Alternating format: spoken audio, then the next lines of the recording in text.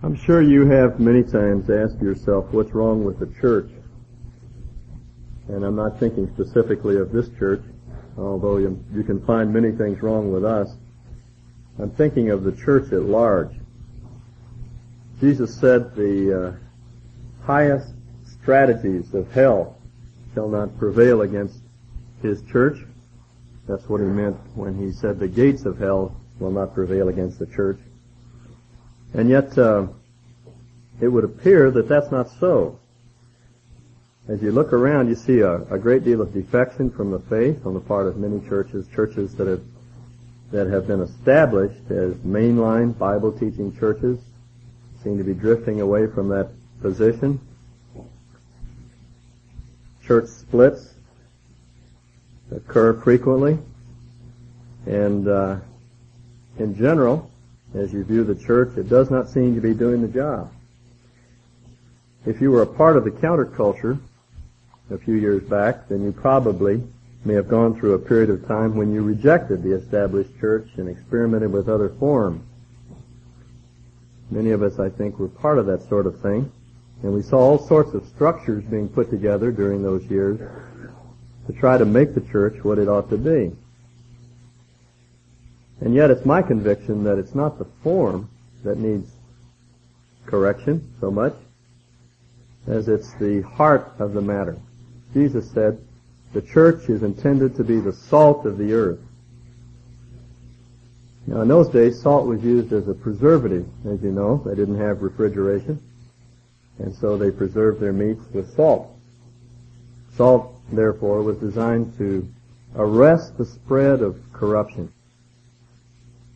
The purpose of the church is to be righteous in the world, to institute righteousness and maintain righteousness in the world. The church, I believe, is really the secret government of the universe. Paul describes it as the ground and the pillar of the truth. Though we may be small numerically, the church can have tremendous impact, far beyond its numerical value, if we're righteous, if we're godlike in the world. That's what it means to be salty.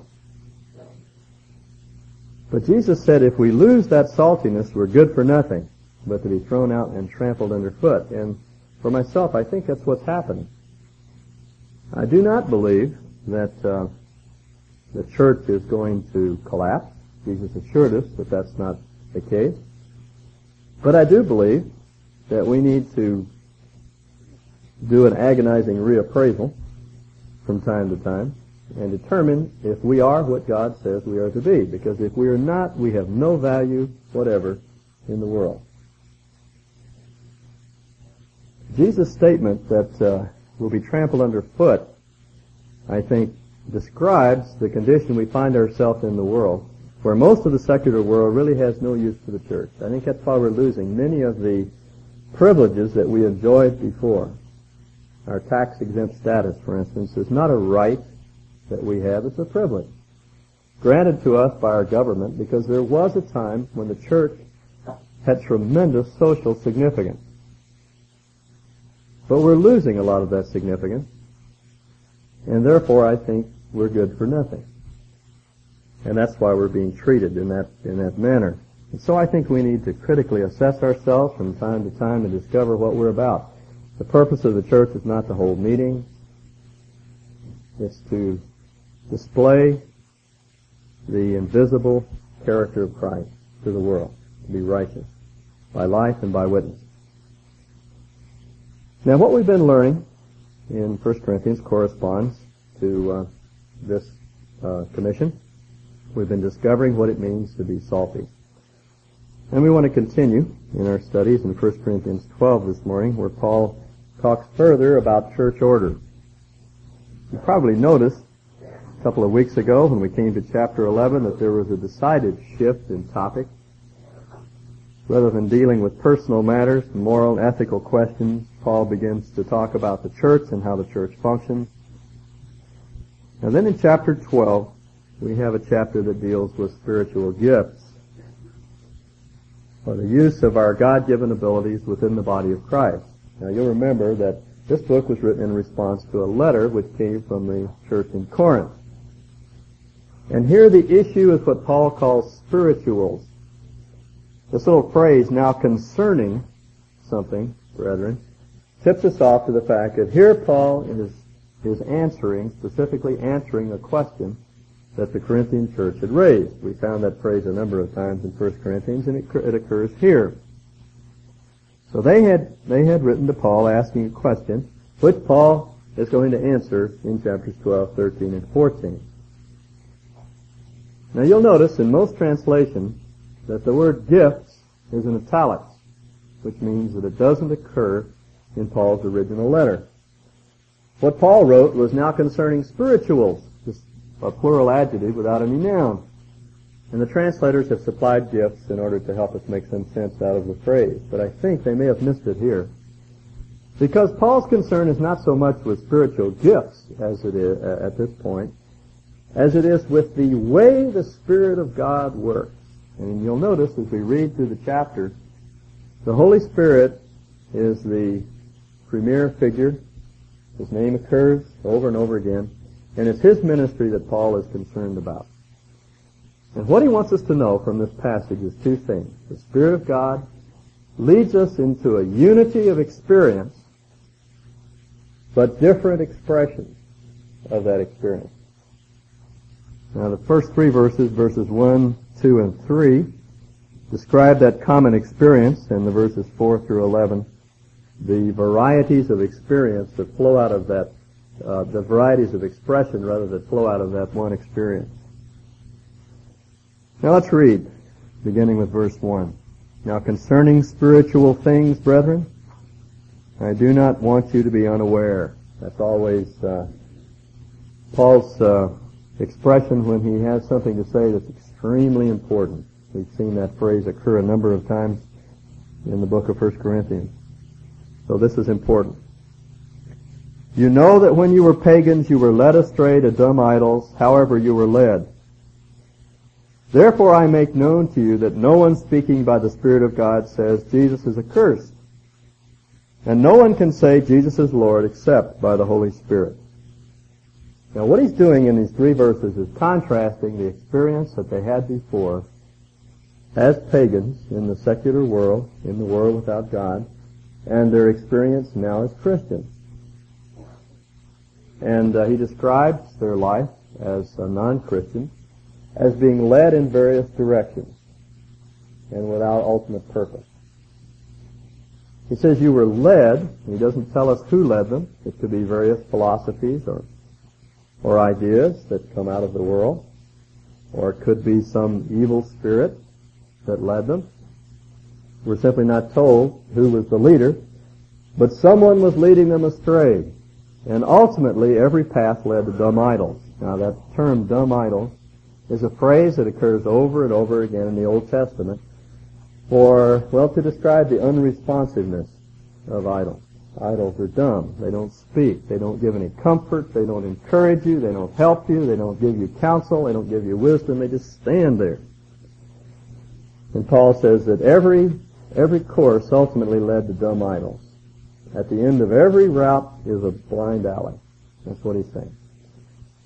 And that's a very apt description of the world without Jesus Christ. And many of you can remember what life was like then. Trying this philosophy and that idea, running down this course, trying to find something that would satisfy you. But everything ultimately is unsatisfying. Or even if you arrive, even if you make your destination, it doesn't fill you up. That's what someone has called destination sickness. You arrive and you have everything you want, but you don't want anything you have. And many of you have been there. We know what it's like. It's empty. That's what causes the 40-year itch. That's why men change jobs without good reason, simply because they're bored and dissatisfied and unhappy. And that's life without Christ. But Paul contrasts with that the life that we have in Christ, and he tells us that the function of the Spirit of God is to lead people toward one purpose, and that's to make Jesus Christ Lord. You note how he puts it. No one speaking by the Spirit of God says Jesus is accursed, and no one can say Jesus is Lord except by the Holy Spirit. Now, he's not so concerned here about unity of confession. He doesn't care what we say. That's not the point. It's what we do. The Spirit of God increasingly brings us under the Lordship of Jesus Christ. That's our common experience. That's what his function is, to make Christ increasingly Lord in our life. Now, all of you, I'm sure, have seen Campus Crusades' very helpful illustration. The circle with the throne in the center, with ego on the throne, and Christ knocks at the door of our heart, and we open the door and let him in and dethrone ourselves. Ego comes off of the throne, and Christ comes to live on the throne of our life. And it's a very helpful illustration of that truth. But if I can expand on it a bit, I like to see my life as a castle. Maybe that's one of my delusions of grandeur. But I always think of a castle, and every castle has a throne room.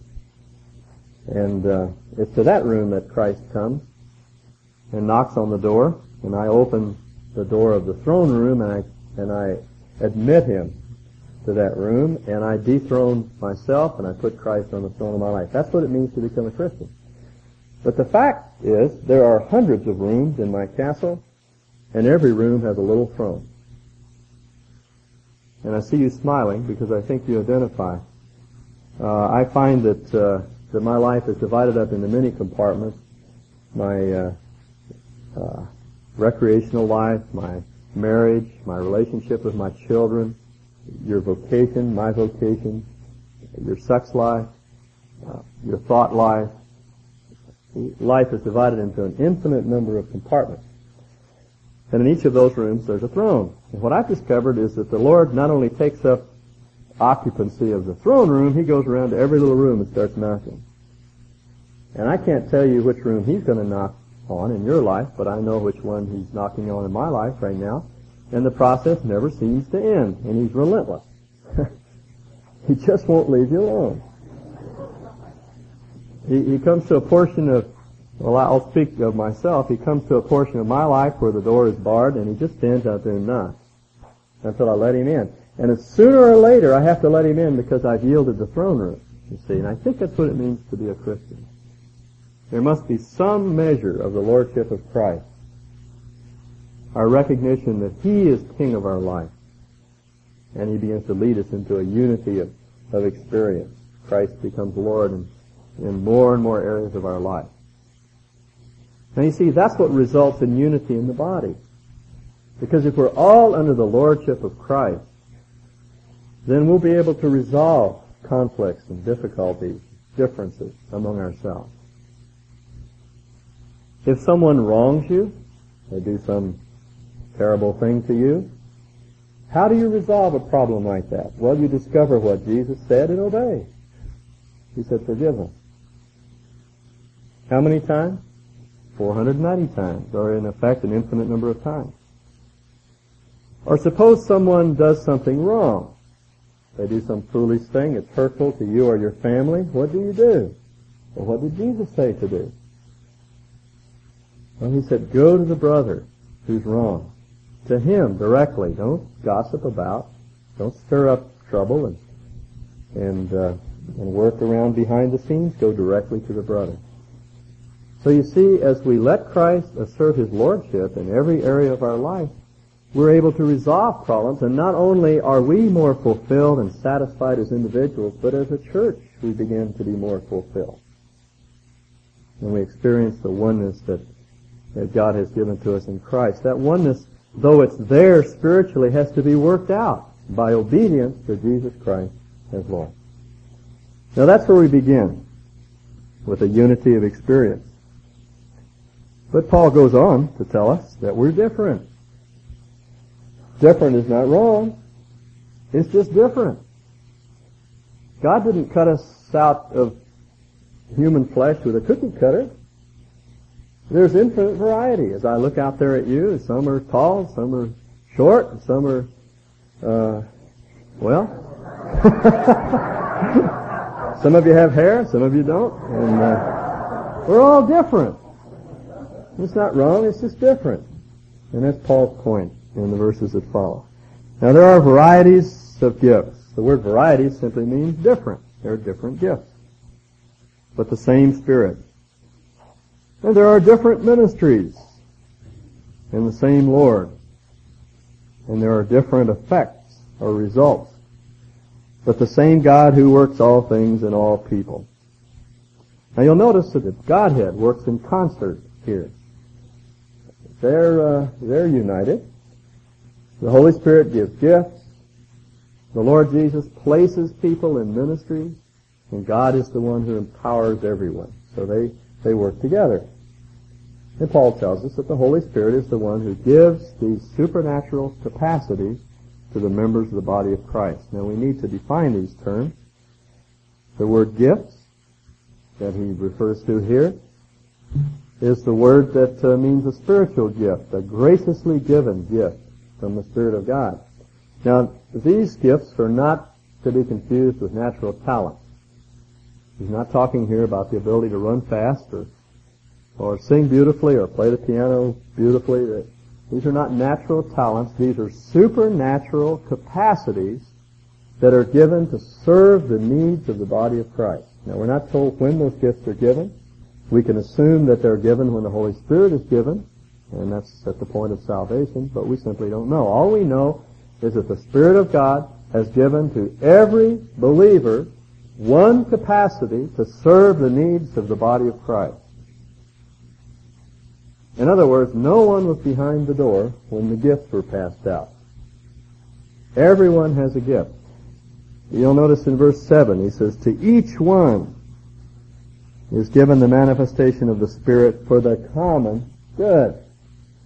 The word manifestation of the Spirit is simply another word for spiritual gift. To each one, every one of you sitting out there has at least one spiritual gift, one manifestation of the Spirit, with which you are to serve the common good of the body of Christ, and to build one another up, and encourage one another.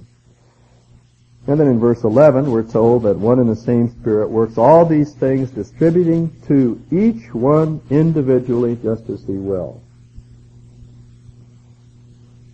Now, many of us struggle at times, I think, with feelings of worth, and we wonder what we can do to be valuable in the body of Christ. We think unless we can be up front teaching, or unless we can be serving in some visible way, then we have no function in the body. But that's not so. Paul says that every one of you has some capacity to serve the needs of the body.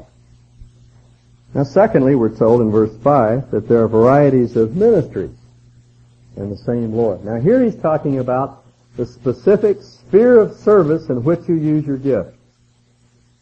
It may be with children, or with teenagers, or with senior citizens, or servicemen, or high school kids, or junior high people. There is a special area of ministry, a different area of ministry, in which you can use that gift. And the Lord Jesus is the one who places individuals within that place of ministry. It also means that there are different perspectives on ministry. There are different ways of looking at our service. There is Campus Crusade for Christ and their way of approaching a ministry, and their desire to evangelize the world within this generation. And then there's InterVarsity Christian Fellowship with their emphasis upon Bible study and the need to build solidly and on the right base. And there is Bible Study Fellowship. And there is the Navigators. And there's Young Life Campaign. And there's Fellowship of Christian Athletes. And you see there's an infinite variety of ministries.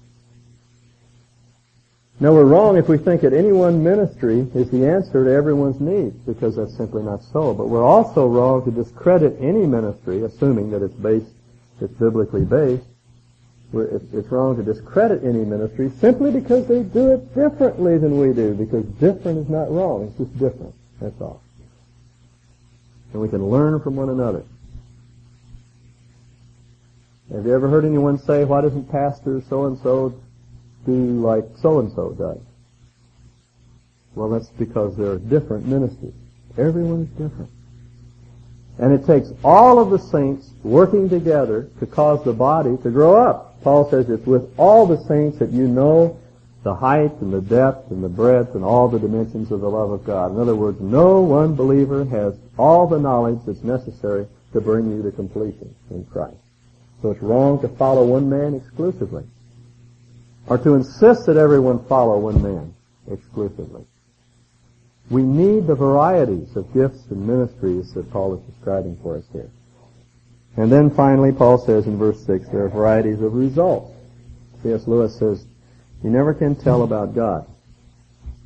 And the older I get, the more convinced I am that he's right. You never know what God's going to do next. We can plan a meeting, and we can be assured of results because we have given it the best possible planning and brought the best minds to bear on this particular project, and discover that the results are not what we anticipated, because God is sovereign. He has the right to do as he pleases. I'll never forget one of my early experiences working with university students. We were going to go into a fraternity house, and this was the key fraternity house on the campus, and so we spent weeks praying for this meeting and bringing together a group of students that we thought could have a real impact on this house. 2 or 3 students were going to share their testimonies, and I was going to share the gospel, and this was a house full of athletes, and we thought this was the house to reach. And we got a number of people to pray for us, and it just happened that afternoon that house had won the intramural football championship, and when we got there, about 2/3 of the guys in the house were drunk. And all through the meeting, they were throwing pints of milk from one side of the room to the other, and a couple of guys passed out and had to be dragged out of the meeting.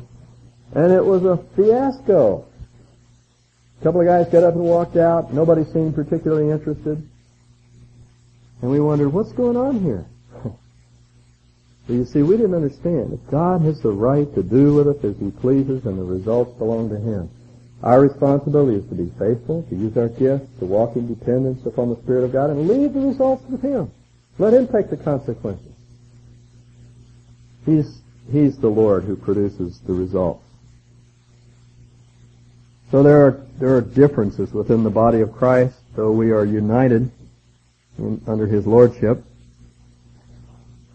And then in verse 7 and 8, he expands on the idea of gifts. And he gives us a list of manifestations of the Spirit, beginning with verse 8. For to one is given the word of wisdom through the Spirit, and to another the word of knowledge according to the same Spirit. To another faith by the same Spirit, and to another gifts of healing by the same Spirit. To another the effecting of miracles, and to another prophecy, and to another the distinguishing of spirits, to another various kinds of tongues, and to another interpretation of tongues. But one and the same Spirit works all these things, distributing to each one individually just as he wills. And there are 4 places in the New Testament where we're given a list of gifts. There are actually 2 lists here in 1 Corinthians 12, and we'll talk about the second list next week. There's another list in Romans 12, another one in Ephesians 4, and a 4th in 1 Peter 4. And as you read through that enumeration of gifts, the thing that strikes you is that in no place do they correspond. They're all different. Which leads me to believe that these lists of gifts are not exhaustive, they're simply suggestive. The Spirit of God is infinitely creative. You never know what he's going to do next. The most predictable thing about the Spirit of God is that he is utterly predictable. And while there are general categories of gifts, there are shades and applications of gifts that exceed our wildest dreams. I think all Paul is doing here in 1 Corinthians 12 is giving us what can be considered a sample of the kinds of things that the Spirit of God does. In 1 Peter 4, he gives us 2 general categories. There are speaking gifts and serving gifts, and I think all the gifts can be explained in terms of one or the other of those 2 categories. But here, he gives us a suggestive list. There is the word of wisdom and the word of knowledge. Now, I don't think those gifts any longer exist in the church. I think what we have today in Scripture is the word of wisdom and knowledge. The way those terms are used throughout the New Testament, they're always laid alongside supernatural gifts, the gifts of prophecy and revelation. Those are revelatory gifts. It's the utterance of wisdom, the utterance of knowledge. The early churches, didn't gather as we do in rows like this and hear from some teacher up front. They gathered, and God would speak to a prophet, and he would stand and he would speak a word of revelation, an utterance of knowledge or of wisdom. Wisdom has to do with the more practical aspects of Christian life. Wisdom is skill in living. It's the capacity to take truth and apply it in very specific ways to life. And someone would stand and he would utter by revelation a word of wisdom, and someone else would stand and utter a word of knowledge. That is, he would reveal a fact about God that was not revealed anywhere else in Scripture. But when the New Testament was completed, there was no need for those revelatory gifts any longer, because they're here in the New Testament. And probably those gifts today they express themselves in the gifts of counseling and teaching and exhortation, where we take the Word of God and we use it to apply to a specific situation, or we reveal some fact about life, some of these great mysteries, secrets about life that we would not know apart from revelation. And when the New Testament was completed, then those gifts faded away.